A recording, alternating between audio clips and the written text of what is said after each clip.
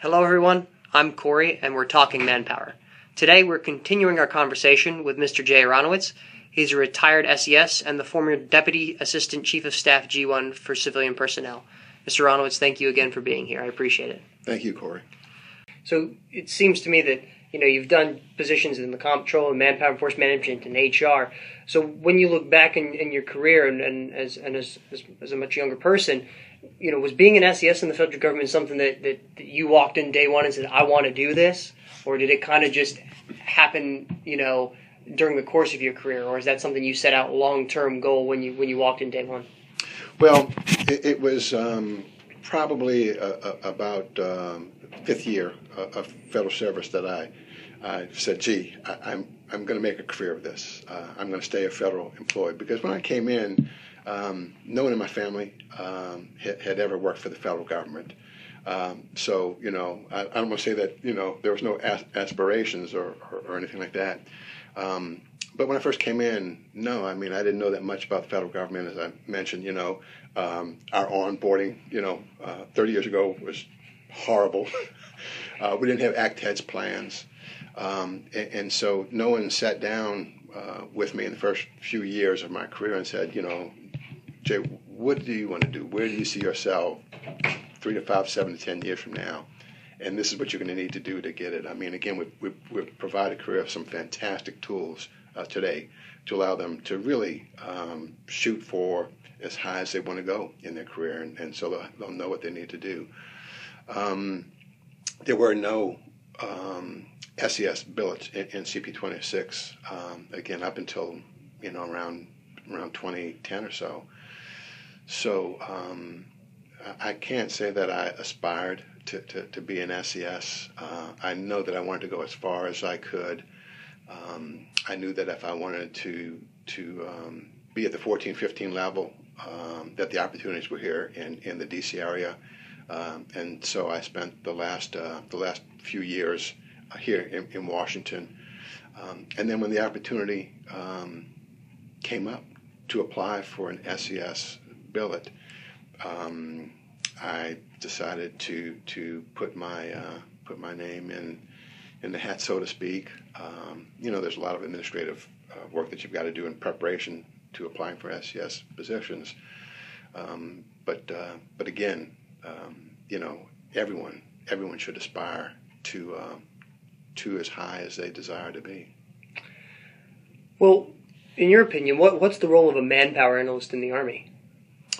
Well, the key role that manpower analysts provide is information and analysis to leaders at whatever level they're at, unbiased information and analysis to help those leaders make informed resource decisions. There are 9 functional areas within CP26, and whether you're dealing with equipment or organizational structure or manpower requirements, it really is about information and analysis, and really providing leaders courses of action, pros, cons, risk assessment, and then having the leaders make informed decisions based on that, plus other information that they'll get. So you recently spoke to some interns at the CP26 orientation, the intern orientation. Why was it important for you to come and speak to these interns, even though now that you're retired? Well, as I've mentioned to others, when you get to this point in your life, it really is about giving back. And again, I mentioned that there was a real paucity of tools that were out there when I came into federal government. And so as I talked to the intern group, and I talked to other groups outside of Army, first of all, it's important to understand that there are tools available, what tools or where to go to find these tools. And then, the other things that I've talked to the group about are things that really are going to help their career move forward. What are some of the intangible things that they need to be aware of? what's really important in the federal government.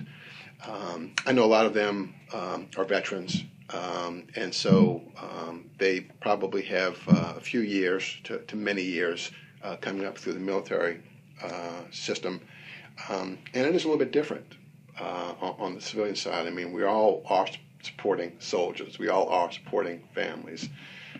We're trying to make our installations as best as possible for both the soldiers, the civilian, or the family members, and the civilians that are working there.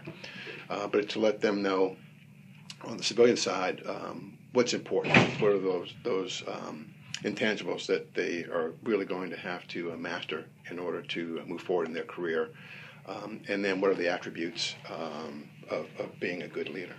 So you've touched on this a little earlier, but you talked about you having positions as a comptroller and as a manpower analyst and as an HR guy. How did those positions kind of prepare you in conjunction with the leaders that you talked about that you've gone to the War College and things like that, and having been exposed very early on to these leaders? How did all that kind of prepare you to be an SES? That's a great question, Corey. What it really helped me understand is that whatever issue that you're going to be involved in, and again, whether it's at the installation level, Army command level, Army Service Component command level, or headquarters DA, is that there are always going to be many stakeholders. And these stakeholders have, first of all, a different view of your world, whether it's manpower or personnel or resource management, financial management. And so as I've moved across both CP 2611, CP 10 with personnel, it's given me, it's afforded me the opportunity to understand the different viewpoints of these different communities. And at the end of the day, we've got to all work together to solve some pretty complex problems. And as I moved up in my career, it really was about working with these other individuals in these other functional communities to really get to a win-win, where everyone could feel that they've contributed to solving a problem, and that their interests are represented in whatever that outcome may be. Do you think, having had these positions, as HR, as a comptroller, as a manpower analyst, they gave you, obviously a wider purview, but do you think that helped you in your decision-making process because you understood if I make a decision for, program X and manpower, it's going to affect Y and Z in these other two, and vice versa? Absolutely. Especially when you understand that the most expensive component of the Army, because the Army is people, is HR. It's our resources, it's our soldiers, our civilians, and our contract workforce.